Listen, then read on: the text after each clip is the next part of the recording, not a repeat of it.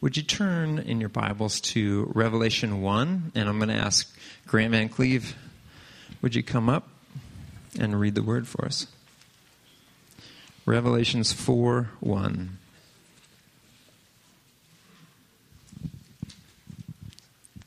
So once you get to Revelations, turn to the 4th chapter. We're going to read a long one, all of chapter 4 and chapter 5. You can follow along, or you can just close your eyes and listen. This is a sneak peek at worship going on in heaven.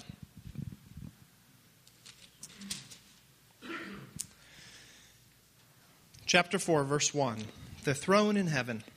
After this I looked, and there before me was a door standing open in heaven. And the voice I had first heard, speaking to me like a trumpet, said, "Come up here, and I'll show you what must take place after this." At once I was in the Spirit, and there before me was a throne in heaven with someone sitting on it. And the one who sat there had the appearance of jasper and carnelian, and a rainbow resembling an emerald encircled the throne. And surrounding the throne were 24 other thrones, and seated on them were 24 elders. They were dressed in white and had crowns of gold on their head. And from the throne came flashes of lightning and rumbles and peals of thunder. And before the throne 7 lamps were blazing, and these were the sevenfold spirits of God. And before the throne there was what looked like a sea of glass, as clear as crystal. And in the center, around the throne, were 4 living creatures, and they were covered with eyes in front and in back. And the first creature was like a lion, and the second was like an ox, and the third had the face of a man, and the fourth was like a flying eagle. Each of these 4 living creatures had 6 wings that were also covered with eyes all around them, even under their wings. And day and night they never stopped saying, "Holy, holy, holy is the Lord God Almighty, who was and is to come." Whenever the living creatures give glory and honor and thanks to him who sits on the throne and who lives forever and ever, the 24 elders fall down before him who sits on the throne and worship him who lives forever and ever. They lay their crowns before the throne and say, "You are worthy, O Lord and God, to receive glory and honor and power, for you created all things, and by your will they were created and have their being."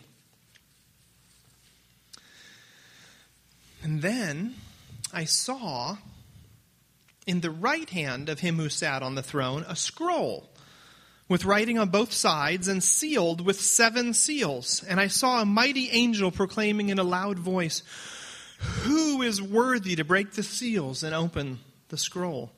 But no one in heaven or on earth or under the earth could open the scroll and even look inside it. So I wept, and I wept because no one was found who was worthy to open the scrolls or look inside. Then one of the elders said to me, "Don't weep.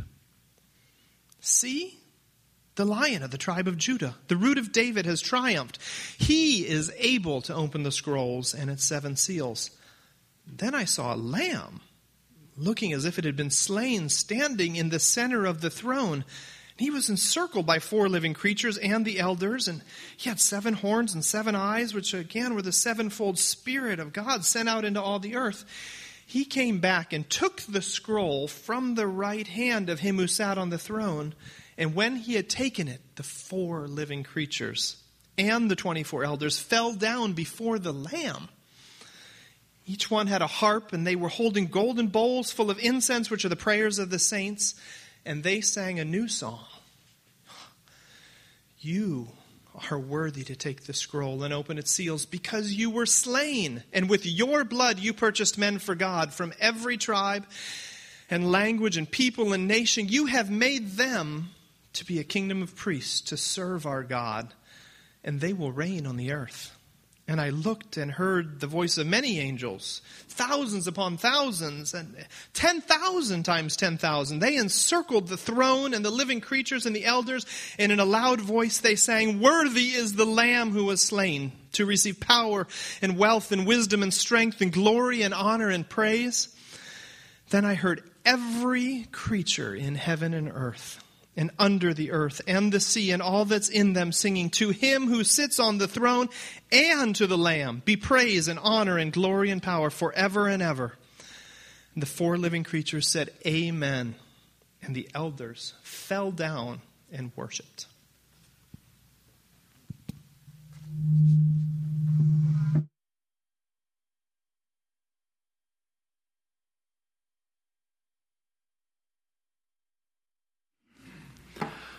Good morning. It's going to be hard to follow that one up with anything worthy of that passage. But as you heard from Joel, this summer we are talking about God's invitation into this rich inner life, this deep, life-giving relationship with Him. He says, "Come to me. I want to enter into a relationship with you that is life-giving and refreshing." And we're looking specifically at what are the practices and rhythms and habits and disciplines that we can engage in that help to cultivate this kind of life with God. So far, we've looked at the reading of Scripture. We've looked at prayer. Most recently, we looked at Sabbath. And now we're going to spend 2 weeks looking at worship. And of course, worship is not just what we do when we gather here, right? Worship is a 24/7 response to who God is, that we can worship in church, we can worship at work, and we can worship in the home. But what I want to focus on is specifically this gathering. When we come together weekly to gather, to worship, to sing, to hear from God's word, to hear from one another, to pray, that's the worship context that I want to talk about, this weekly rhythm and how this can help us cultivate that kind of life with God. 2 weeks on worship. Again, as we've done with all of these, the first week today will be big picture on what worship is, and then next week we'll look at some practical implications for, in light of what worship is, what should our Sunday mornings look like, and how can we prepare ourselves and engage in this time in a way that worship is taking place. So we're looking at a passage for many of us that is fairly familiar because I've taught on it regularly, Revelation 4 and 5. I consider this the holy grail of worship. And so I thought it'd be a great place to talk about worship. The scene is the Apostle John, one of Jesus' disciples. Now, after Jesus died and was raised, years later, he's an old man. He's in exile on an island in the Mediterranean for his faith in Jesus. And he's given this vision. And in chapter 4, this door opens, and he gets access, and we just got access, into the throne room in heaven, where God is seated on his throne and these angelic creatures are around him. And what we're seeing is worship. We're given access into this heavenly worship scene.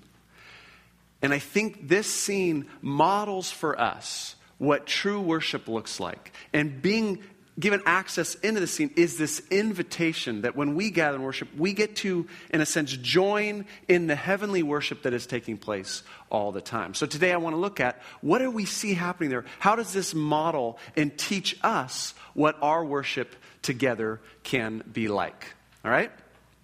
So before I jump into the passage, I just want to say one thing about worship and ask you this question. Stephen, I've lost control of so many things in my life, but especially there, I'm back. Okay.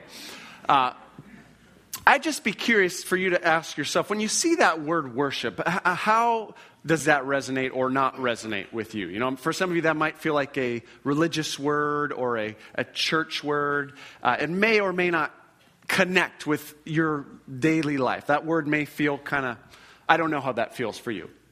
But what I want to suggest today is, however that word feels, that nothing can be more central to what it means to be a human being than worship. Okay? Every one of us was created to worship. In fact, we can't help but worship. It's something we do all the time. All right? The word comes from an older English word, which was worth-ship, which is essentially to acknowledge the worth of something. Right? Something is worth something, it's valuable, it's important, it's amazing, it's beautiful, whatever. And worship is acknowledging, experiencing the worth of something. So why did that just disappear on me? So strange. Doesn't matter. But we do that all day long. There are things that we find valuable and beautiful and amazing, and we worship them. We think about them. We delight in them. We give ourselves over to them, whether that object is a beautiful woman, or a handsome guy, or a career that promises significance, or a favorite sports team, or a perfectly designed vehicle, or a perfectly designed kitchen, or whatever it might be for us. All day long, we are finding things that our hearts think are worth something, and we delight in them. We give ourselves to them. So the question with worship for every human is never, will I worship or not? The only question is, what will I choose to worship? And of course, our answer to that impacts how we live our lives, and it impacts all sorts of things in our lives. So we're going to talk about something that is so natural to us as human beings and ask the question, what does it look like for that thing that's so natural to be put towards the object that is most worthy of praise? So today I want to just ask the question from Revelation 4 or 5, what is worship? What do we learn about what worship is? And I'm going to start in a really uninspiring way with a definition. I think this is close enough. Worship is essentially declaring and experiencing God's worth, right? That's what worship is noticing, God, you are you're more valuable than anything else. You're more beautiful, you're more awesome, you're more powerful, you're greater. And it's declaring that and, of course, experiencing it. The key word in Revelation 4 and 5 is the word worthy, okay? Take a look at chapter 4, verse 11. Many of you aren't taking a look at chapter 4, verse 11. Take a look at chapter 4, verse 11. If you don't have a Bible in front of you, get an app on your phone so that every Sunday you can take a look at chapter 4, verse 11. Strongly encourage you to do that. No shame or guilt. That's just encouragement and invitation. Chapter 4, verse 11. You are what? Worthy, there we go, our Lord and God, to receive glory and honor and power. Chapter 5, verse 9. Chapter 5, verse 9. They sang a new song saying, you are worthy to take the scroll and open its seals. Chapter 5, verse 12. In a loud voice they were saying, worthy is the Lamb, right? That is the word of worship. You are worthy. You're worth it. You deserve all power and praise and fame and recognition because you really are the most valuable thing. You are worth more than anything else in the creation. You are worthy. And worship is what happens when the worthiness of God actually breaks through into our lives. Because God's always worthy, right? I mean, no matter what I'm doing, God is always worthy. But sometimes I'm not really thinking about it. But every once in a while, something about his worthiness breaks through into my heart or my mind or my life. Maybe I'm reading scripture, or I'm hearing a story of God at work, or I'm singing him. God's worthiness breaks through. And when that happens, worship happens. You are worthy. Now, I want to expand our definition. Here's where I want to focus our time today. I'm going to talk about 3 ways that we declare and experience God's worth that we see in this passage. First, we do it in our minds. We contemplate his worth. We do it in our hearts. We experience and feel his worth. And then finally, we do that with our lives. We give our lives over to him because he is so worthy. All right? So let's trace those 3 things through our passage today. So first, worship is an experience of God's worth in our minds. Okay, we contemplate, we consider who God is. We answer questions in our minds about what makes God worthy. Why is he worthy? What is it about God that makes him so worthy? And let me suggest in this passage, there are 2 things that make God particularly worthy, that really are the foundation of all worship. First is he is worthy because he is the creator. And secondly, he is worthy because he is the Savior. Okay? So let's look at this. First, he's worthy because he's the creator. This is what chapter 4 is all about. God as the creator of all things. So let's look at the passage. In verse 2 of chapter 4, a door is opened in heaven.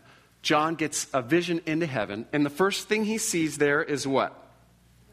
A throne, right? There's a throne in heaven and someone is sitting on it. And the one who's sitting there is God the Father, the creator of all things. And there's this awesome depiction of him. He's like described as the brightness of fine jewels. He's radiating like a rainbow. There's lightning and thunder. You almost can't look at the one seated on the throne. It feels kind of Ezekiel-ish, doesn't it, a little bit? And just the awesomeness of the creator of all things. And then you have these 4 living creatures that themselves are quite wild and interesting. But they are singing a song. They're right around the throne. And they're singing a song to the one on the throne that begins in verse 8. Look at the second half of verse 8. Here's their song. Holy, holy, holy is the Lord God Almighty, who was and is to come. That is a song to the creator of all things, who first off, they're saying, you are threefold holy, really holy. Holy, holy, holy. That word, of course, means set apart. They're saying, you know what? You are so set apart from anything else. You are the creator. Everything else is creation. There's everything in creation that kind of is in its own category, and you are in a category all by yourself as the creator. You are uncreated. You never came into existence. You have always been. You are utterly perfect and holy and in a class all by yourself. Holy is the Lord God Almighty. You are almighty. You are all powerful. There is nothing you can't do. You're the creator. You can do anything in your creation that you desire to do. There are no limits to what you are able to do. There are no limits to your power. It is utterly unlimited power. You are almighty, and you are the one who was and is to come. You are the eternal one. There has never been a time where you did not exist. You have always been, you are now, and you always will be. You are eternal. You are everlasting. You were never born. You've always been. There's not a time we could go far enough back where you weren't there. You've always been. And then we go another 1,000 years back, and you're still there. And 1,000,000 years, and you're still there. You've never not been, and you will never not be. I used to hurt my brain as a kid trying to figure this out.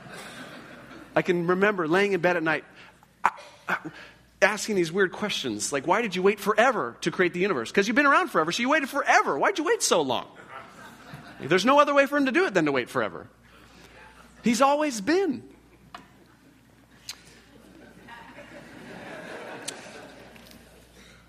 Holy, almighty, eternal.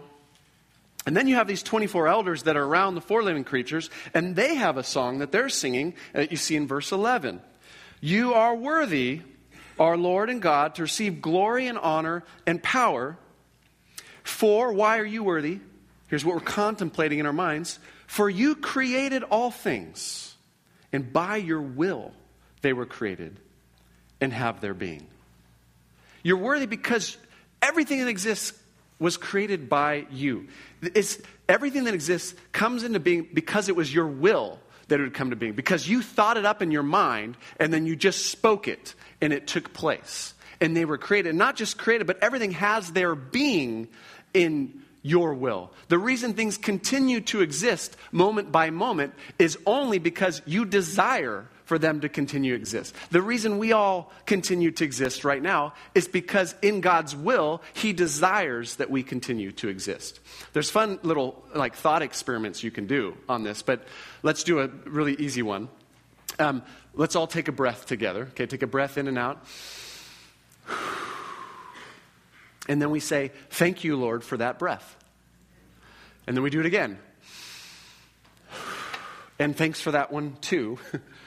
The reason I had those 2 breaths is because it was your will that I have those breaths. That your power sustains my body moment by moment so that I continue to breathe. I'm utterly dependent on you for every breath, for every molecule in my body that continues to work the way it should. All things were created by you and have their being in your will, by your desire. So in worship, we come before the Creator and we contemplate in our minds who He is, that we stand before a being that is so sacred, so vast, so beyond our comprehension.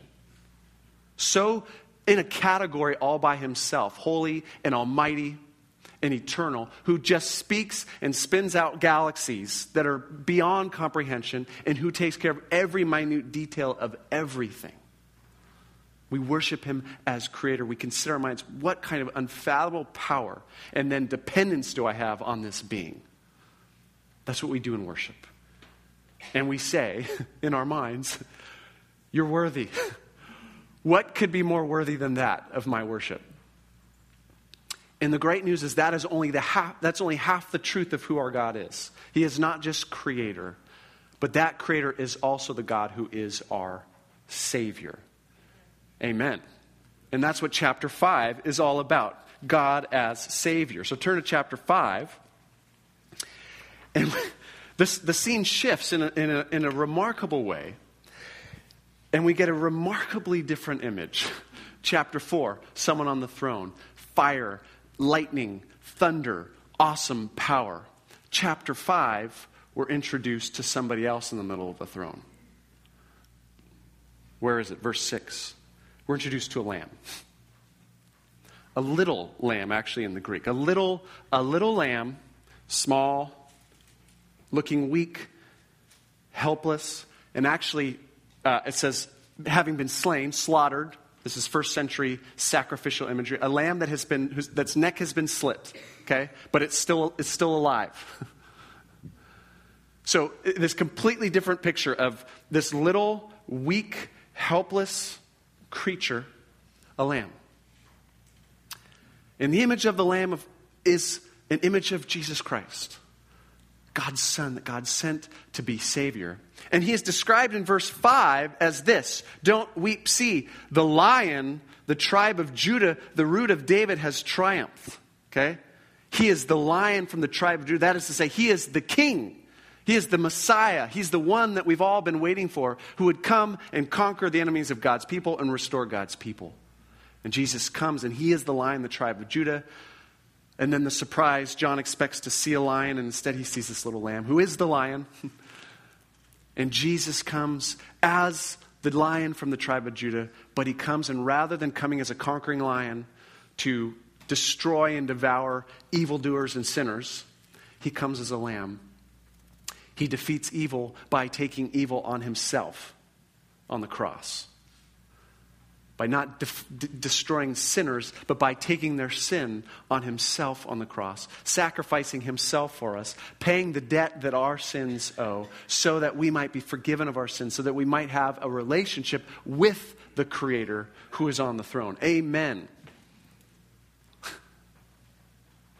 And the song to him in verse 9 is this: to a lamb, to a little lamb. The same things are said of the lamb as the things that were said to the one on the throne.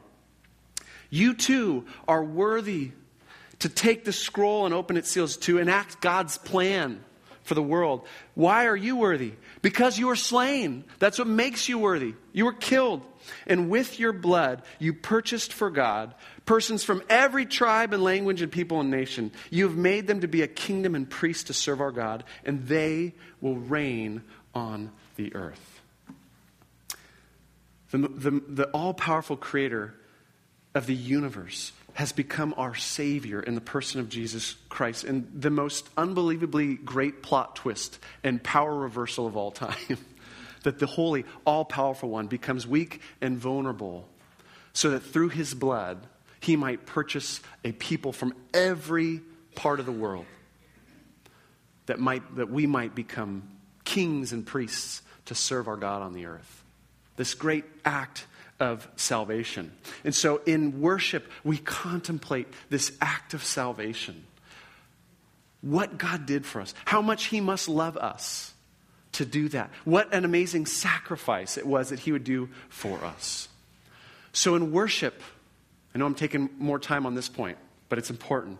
What we're doing is we're contemplating who our God is as creator, all-powerful, holy, transcendent, and who our God is as Savior, the one who loves us, the one who gives himself, the one who stoops down in order to serve and rescue us, the one who is great, the one who is gracious,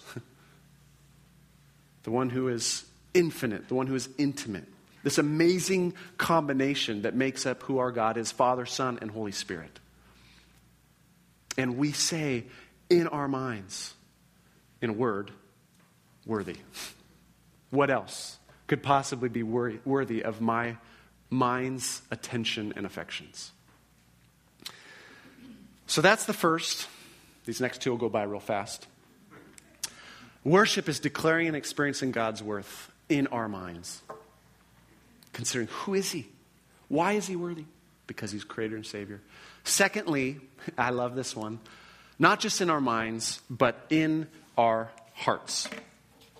You know, I don't know how you hear this scene as it was read, but it's pretty clear to me that this is more than an intellectual exercise for these creatures in heaven. Okay? This is more than a thought experiment. They're really feeling this. They're in God's presence, and they are, the truths of who God is are really resonating deep inside their hearts. A couple things to point out on this. The first is that there's singing going on. They're not just talking, but they're singing. You look at chapter 5, verse 9. After the Lamb opens the scroll, it says, and they sang a new song. So they're not just talking, but they're singing. And worship doesn't just speak. Worship sings. Worship sings. And it's amazing how many times in the scriptures God invites us and commands us to sing to him. Right? Sing a new song. Even to shout. To play instruments. To clap our hands. To dance before the Lord. But in this case, I'm thinking of to sing. And I want to ask the question, why does God call us to sing to him? I mean, we could put these song lyrics up every week, and we could just read them together, right? Or we could sing them. And there's absolutely no change to the intellectual content, whether we sing them or whether we speak them. It doesn't change anything about the meaning of the song. So the question is, if nothing changes about the content, why does God tell us to sing? What is gained from singing? The answer is obvious. Because singing moves our hearts, right? Melody and rhythm and lyric and song, it moves us in a way. And God is saying, when you gather and worship me, I don't want you just to think about me. I want you to be moved by what you're thinking about me. Amen. Amen. I want you to feel what you're thinking about me. That's the only reason it's there. That's the reason that singing is there. And so some of us, I think, we get a little suspicious of emotion in worship. And I just want to say, would it be possible to feel too much about God? Like what you're feeling right now is more than how great God is. You've gone across a line. You're now feeling more than how great God is. Right? That's not possible. What's possible is when the emotions get attached to the wrong objects. And that can happen in worship all the time. So that's an issue. But we can never be too moved by who God is, as long as we're being moved by who God is. And that's the invitation. God says, I want you to be moved. That's what's supposed to be happening. These creatures are moved by what they're seeing. The other thing I notice is the four living creatures back in chapter 4, the repetition that's going on. If you look at verse 8, remember they're singing that holy, holy, holy. And right before that it says, day and night they never stop saying. So apparently they keep saying this again and again and again. And my assumption is they are moved by it. And repetition is another thing. You know, we've all had the experience on a Sunday where some verse or a chorus of a song keeps getting repeated, right? And your experience of the repetition of that song, all of us have had this. It all depends on how much that song is moving you, right? If the song is moving you, you're like, yes, let's hit that chorus again. If it's not moving, you're like, it is time to move on to the next song. Right? We've all had that, both sides of those experiences. But I'm quite sure that these four living creatures aren't repeating themselves out of a sense of duty or obligation or rote memory. But they're doing that because they are in the unmediated, unfiltered presence of the Creator. And they can't help but keep saying, all that we feel is your holiness. And we could not say enough right now just how holy you are. They're moved. And worship, in its ideal form, that's what's happening. Is we can't say enough. We sing a song sometimes, oh, for 1,000 tongues to sing my great Redeemer's praise. If I had 1,000 tongues to sing to you, that wouldn't be enough. There's always an inadequacy to our worship, but we're experiencing you, and we're so moved that all we can do is keep saying this.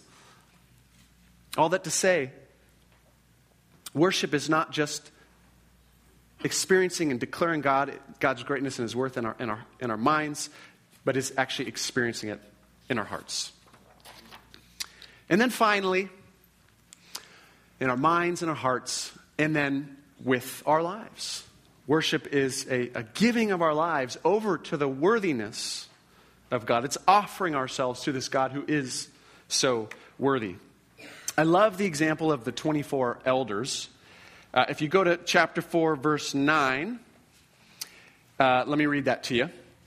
Verse 9 and 10. Whenever the living creatures give glory, honor, and thanks to Him who sits on the throne, who lives forever and ever, the 24 elders fall down before Him who sits on the throne and worship Him who lives forever and ever. They lay their crowns before the throne, and then they say their song.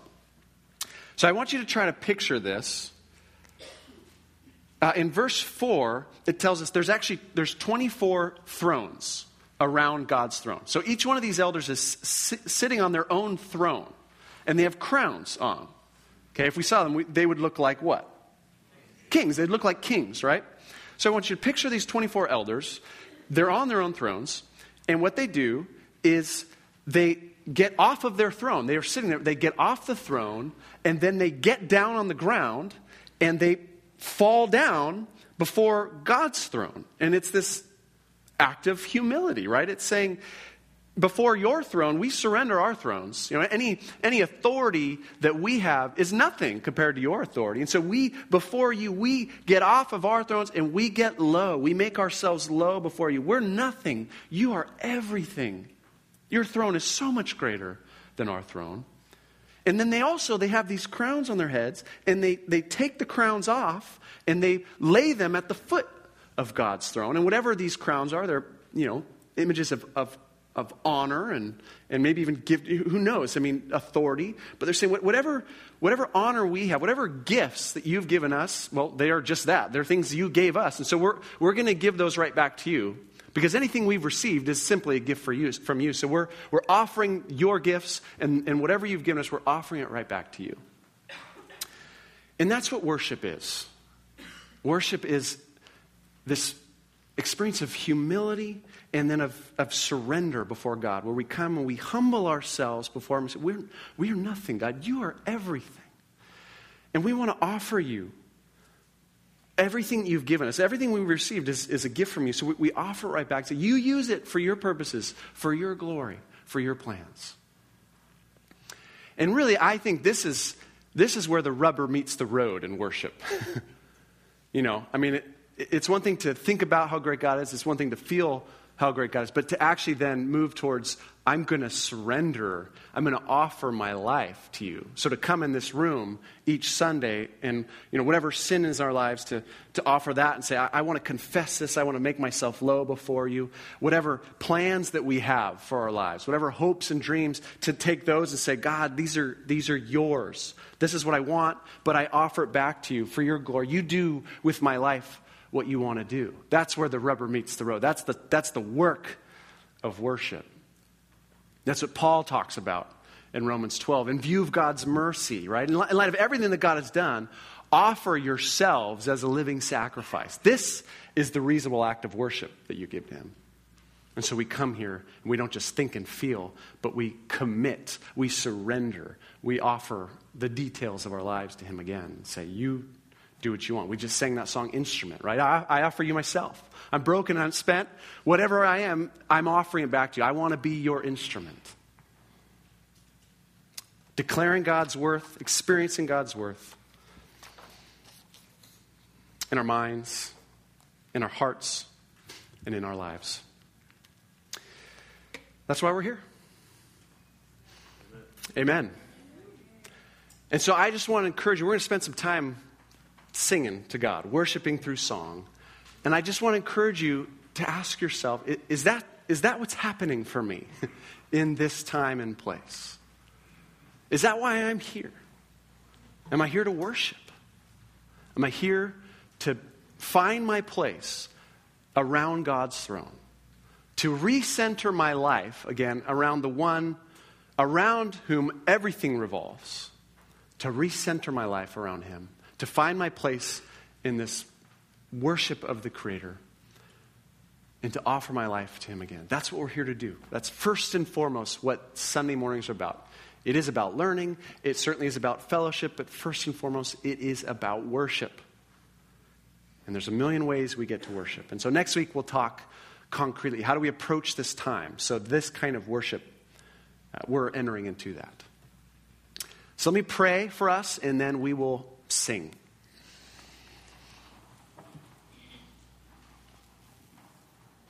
Father, this morning we've already said it, and we'll say it again.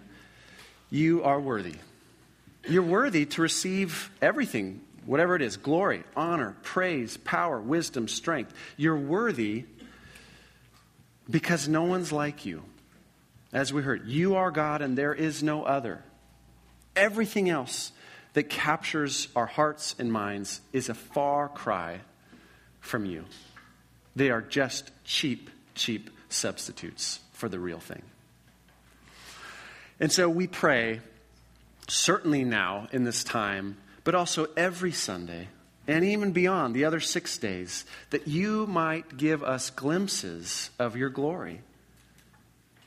We need you to initiate with us, to recognize your greatness and your mercy and your grace, all the amazing qualities that make up who you are. We need you to reveal those things to us by your Spirit. We can't drum those up.